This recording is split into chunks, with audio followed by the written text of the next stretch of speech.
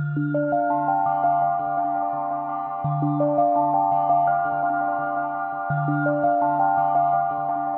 morning, good afternoon, and good evening, and welcome to the Therapy Matters podcast, your one-stop resource for expert insights and advice on everything therapy and rehab. I'm your host, Allison Jones, and today I'm joined by a panel of distinguished guests from Raintree. I'm pleased to welcome Vita Colmer, General Counsel and Chief Compliance Officer, Catherine Rigda, Director of Product Management, and Caitlin Beal, Regulatory Architect. Ladies, thank you for joining me today. Thank you. Thank you. Thank you. Well, it's great to have you guys here. So today we're diving into a very important topic for clinics, the Medicare Physician Fee Schedule final ruling, and specifically what it means for your clinic. We have a lot to unpack, so I'm not going to waste any time. We're just going to jump right into my questions. So first up, Vita, for those that may not be familiar, can you give us a quick summary of the Medicare Physician Fee Schedule final rule and its purpose? Yep, sure thing. So the Medicare obviously was created by Congress, but they can't manage it. And the Center for Medicare and Medicaid Services manages it. And in 1992, they created the Physician Fee Schedule as a way to start setting those reimbursement fees. Now, back then, Medicare was all fee for service. We all know that Medicare is migrating to value-based care. So every year, the Center for Medicare and Medicaid Services releases updates to their fee physician, their fee per visit schedule. And that also includes any pricing on their CPT codes. And the new rules also include updates to the value-based programs such as MIPS. One of the key components of the physician fee schedule is the Medicare Part B conversion factor. Catherine, can you tell me what the decision was for this year and how that impacts rehab therapy? Yeah, so the conversion factor is one of the elements that Medicare used to calculate the final payment for a variety of their CPT codes. And so because Medicare have a neutral budget requirement whenever they make changes to the fee schedule, that they have to make adjustments to offset those changes. So this year, the final rule implemented a 3.4% reduction in the cost in the conversion factor for 2024. This will impact more than 27 specialties, which does include therapy, with a corresponding reimbursement reduction. Unfortunately, now that that final rule has been published, the only way that we can make any changes there is for Congress to step in and act. Over the last 3 years, they have acted at the last minute to neutralize the conversion factor cuts for that current year, but each year it's been that temporary measure just for that current calendar year. This year, we did have the passing of the temporary government funding bill earlier in November, and so we are not anticipating any action towards addressing the conversion factor cuts until January of 2024. So we do encourage all of our providers and patients to contact your local legislatures and professional organizations to voice your opposition to these cuts while we still have that window of opportunity. Absolutely. Your voice matters. So, Catherine, there were some other notable changes that came down in the final ruling for therapy. Can you speak to those?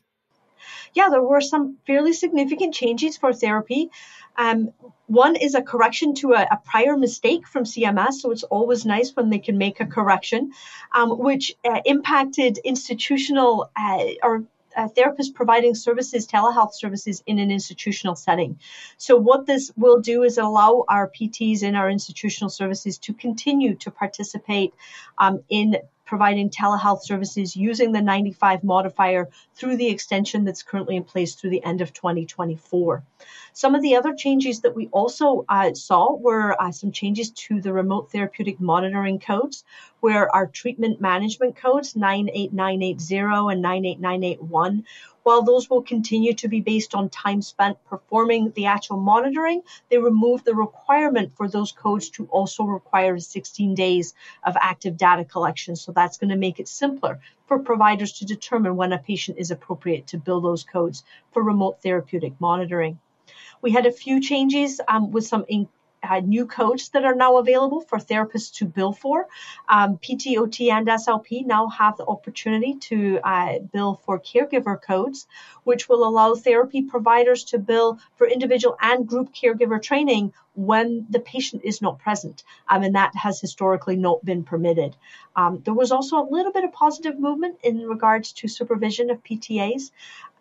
While we did get finalization of a general-only supervision for remote therapeutic monitor in any setting, we also got an extension of virtual supervision for PTAs and OTAs through the 2024 year, but we did not get any additional permanent changes to the requirements for direct supervision of PTAs in a private practice. There was lots of discussion there, so we're hoping that that's something that will come in the future.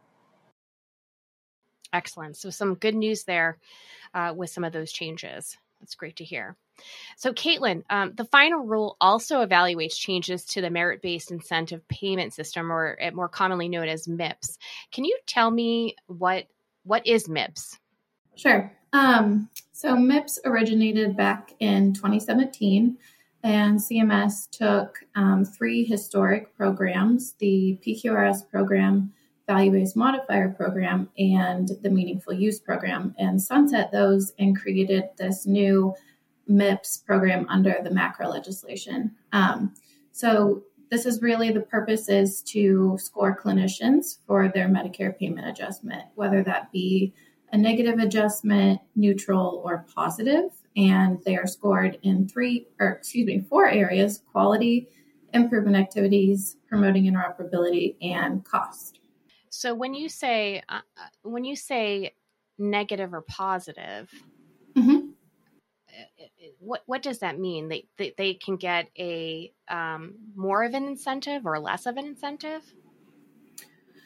So it's written in the legislation that clinicians can receive upwards of a 9% positive payment adjustment. We have not really seen that since the program originated. However, we have seen negative neutral payment adjustments, meaning that clinicians will owe money to CMS down to negative 9% penalty. So again, the program is budget neutral. So really it's monies paid in, allocates monies earned to other clinicians. So that's really what that means at a high level. Okay, great. Thank you. So Vita, there were some other notable changes to the MIPS program this year. Can you give us a high-level overview of what some of those changes are? Sure. So as Caitlin mentioned, MIPS has always had 4 categories. However, rehabilitation providers only had to participate in 2 of the categories, the quality measures and the improvement activities. Prior to this year, the promoting interoperability category was reweighted so that they were not scored against the rehabilitation therapists. And then there were no cost measures that applied to rehabilitation therapists, but this year that has changed. So with the final rule, CMS requires rehab therapists to participate in promoting interoperability. And one of the foundational requirements is adoption of a certified electronic health record. And then there are other requirements. And then also participation in the cost measure. The cost measure category is a little bit different because there aren't measures that you report to CMS. They collect information on the background. But now there's a low back pain measure that they will start collecting data on and evaluating cost, and those may result in an incentive for rehab providers in the future or the downward adjustment.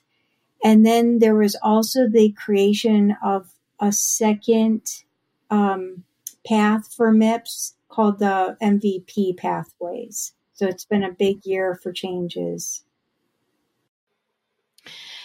So, Vita, let me ask you, why do we think some of these changes are happening now? Well, CMS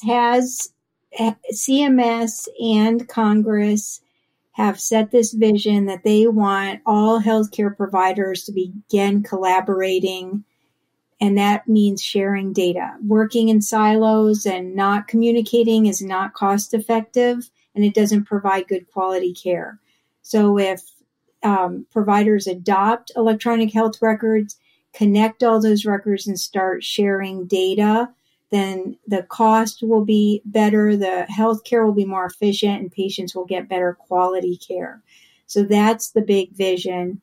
And requiring all MIPS eligible clinicians to participate in promoting interoperability means that now CMS can start to encourage all types of providers to connect and to share data, but you can't connect disparate systems. You want to make sure that you have systems that have structured data sets and that these systems also don't introduce security issues, which is where the certification comes in.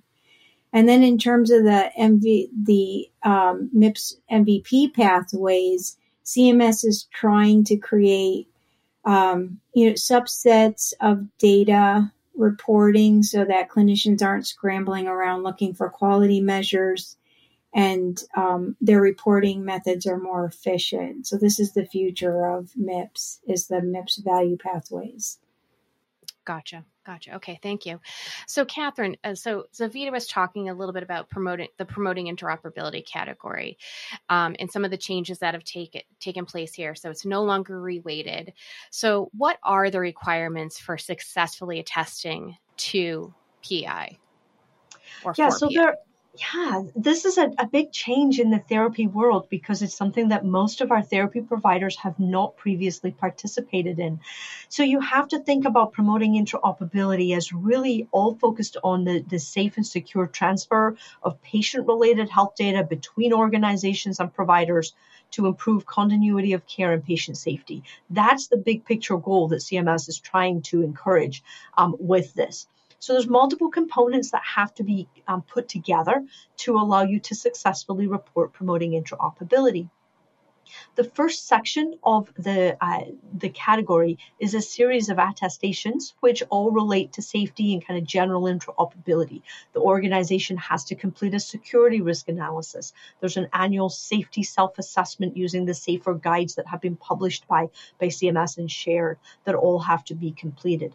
And the utilization of a certified EHR to make sure that all of that data that's being transferred is being transferred both securely and in a format that is readable. But from there, it then gets a little bit more broken down into four areas that are actually measured and scored. There's four main objectives that have to be completed if they're within the provider scope of practice. The first is e-prescribing, which most of our therapy providers are not eligible for. They would take an exclusion in that section because it's outside their scope of practice. They're not prescribing medications. The next section, our objective, is health information exchange, which is provider to provider exchange of health-related data. There's a couple of different ways that people can opt in or report this section. They can use participation with a bidirectional data exchange using an HIE or a health information exchange platform. Or there's also the option to utilize and to support electronic referral loops by sending and receiving electronic summary of care documents. And while most of our therapy providers don't send formal referrals, what we're seeing in the industry is that because we are accepting referrals from our physicians, the physicians are opting to send these referrals by using their transition of care documents so that the physicians can meet their requirements. And by receiving those requirements, we're not only helping our physicians to meet their requirements, the providers are then required to reconcile the information against patient safety, make sure everything that is completed inside the incoming provider or the receiving provider's documentation. So that's the health information exchange. While you're not maybe referring, our therapy providers are definitely accepting and receiving referrals.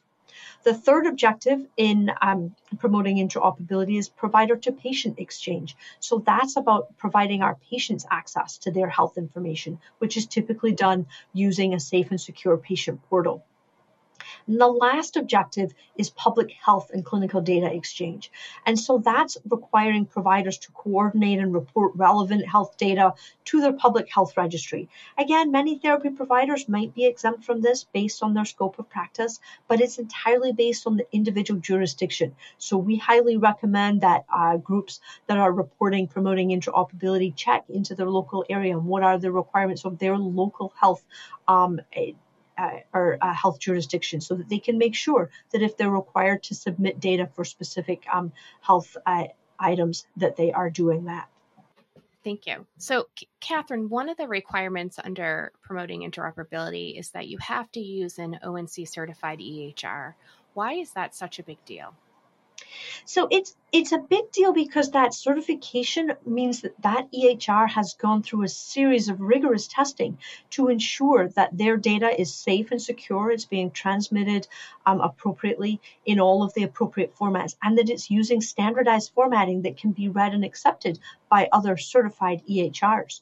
Why it's important to our providers is that that promoting interoperability cannot be reported if you are not using a certified EHR.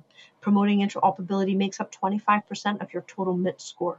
So if you cannot report PI because you're not using that certified EI or EHR, then you are automatically taking a 0 in that category, which is a significant reduction to your potential score. And as Caitlin talked about earlier, your potential incentive reimbursement. So if a practice is not on a certified EHR today, what can they do to rectify? How much time do they have to get on that certified EHR? So the promoting interoperability category has to be reported for 180 days out of the calendar year.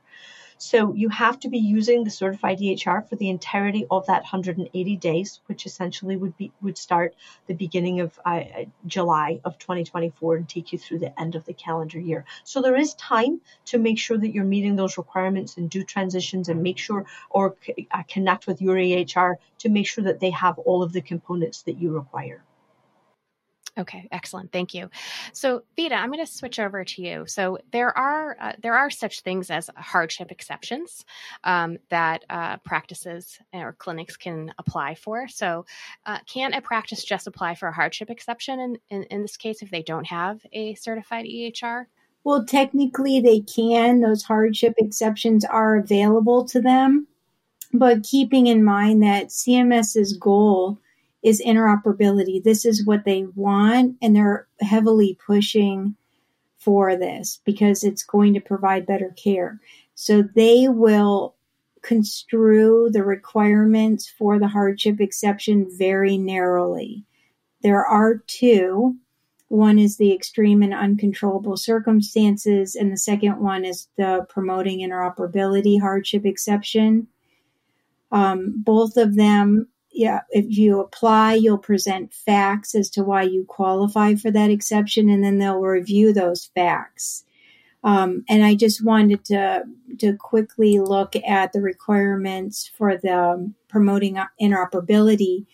Under this hardship exception, they list some of the factors that would render you, a qualified candidate for the hardship exception.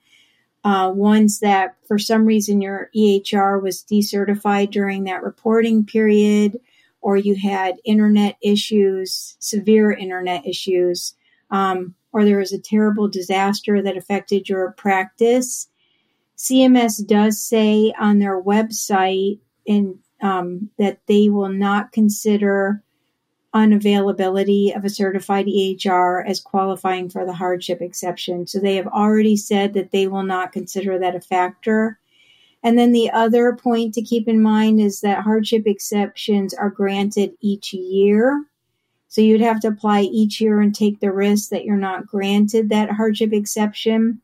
And there is a belief that CMS does cap the number of hardship exceptions they will grant for a provider. So it's not guaranteed that you could do that every year. Okay, that's great advice. It's good to know that. So Caitlin, there is an alternative way to meet MIPS reporting requirements. Can you speak to the MIPS value pathways and the development of MVP reporting for PTs and OTs? Yes. So there's always been kind of two paths to participating in MIPS. There's been traditional MIPS and then alternative payment models. And so what CMS has done is added another voluntary way to report called MIPS value pathways. And there is a therapy-specific MVP that is available called rehabilitative support for musculoskeletal care. And so what they've done with MVPs is they've made it more clinically relevant to the providers that would report under the MVP. Traditionally, there is a requirement to report 6 quality measures, and in the MVP, there is a minimum requirement of 4 quality measures. Still, 2 medium-weighted or 1 high-weighted improvement activity, the same promoting interoperability reporting requirements, and then the addition of 1 cost measure for low back pain, and that is scored on administrative claims. Excellent. Thank you. And Vita, why are these MVPs important? CMS has said in the final rule that they plan to sunset traditional MIPS and move all participants, all eligible clinicians to the MVP pathways by 2030. So one day this reporting method will not be voluntary. So this is an opportunity for rehab providers to voluntarily report and test their skills in this area and identify issues early on. The other way that MVPs are important is that it's hard to find measures for rehab therapists to report on, especially when the measures get topped out and they're sunset or decommissioned. Then the therapists have to find other measures. So CMS is trying to group measures into certain categories and make things easier for providers so that their reporting requirements are more efficient. So this is an opportunity for therapy and rehab to start considering MVPs as a way of reporting moving forward before that 2030 deadline. This is the way of the future. Yes. Yeah. Okay, great. And Caitlin, there are also some changes to consider around quality measures and improvement activities. Can you tell me a little bit more about those? Yeah, so I think the first thing to mention as it relates to quality measures is that they have increased the data completeness requirement. So the data completeness requirement in 2023 or for this current reporting year is 70%, and they had finalized to increase that to 75%. So for all data collected on quality measures, the data completeness, meaning it meets the numerator, is 75%. So that increase is very important. The other change that we saw was that CMS elected to remove Measure 128, the BMI measure, from traditional MIPS reporting. This means that measure is still available for MVP reporting, but it's not part of traditional MIPS. So that's a pretty big change. And there's also a handful of new measures that CMS added, but we're waiting on final coding updates to see kind of which ones fall into the therapy category.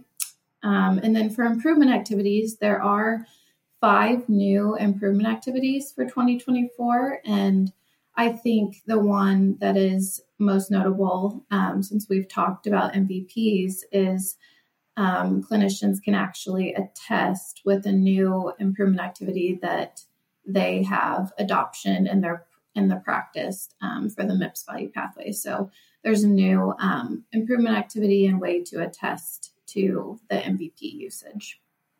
Excellent. Thank you. Well, this topic is really complex, and we're just covering sort of the tip of the iceberg here, and we can only cover so much during this podcast. But we do have some great resources available for those that are interested in learning more. We are launching a resource center on our website, raintreeinc.com.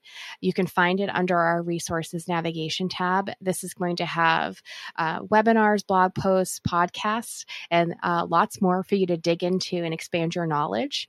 So we do encourage you to go visit the site and take a look and consume all of that knowledge. But we are out of time for today. I do want to thank Vita, Catherine, Caitlin for joining us and sharing all of this great information. There's so much to consume and learn about the final ruling and about MIPS and MVPs. So thank you. And thank you to our audience for tuning in to the Therapy Matters podcast, your one-stop resource for expert insights and advice on everything therapy and rehab. We look forward to seeing you on the next episode. Thanks so much. Thank you. Thank you. Thanks for listening to Therapy Matters. Do you like the podcast? Give us a 5-star rating, subscribe, and tell all your friends about the show. Want to be a guest or know someone that would be a great guest speaker? Contact me at allison.jones@raintreeinc.com. That's allison.jones@raintreeinc.com. Therapy Matters is brought to you by Raintree, therapy and rehab's favorite EMR. Raintree is the only all-in-one therapy EMR delivering a complete and seamless end-to-end patient journey, from first contact to payment to patient retention. To learn more about Raintree, visit us online at raintreeinc.com.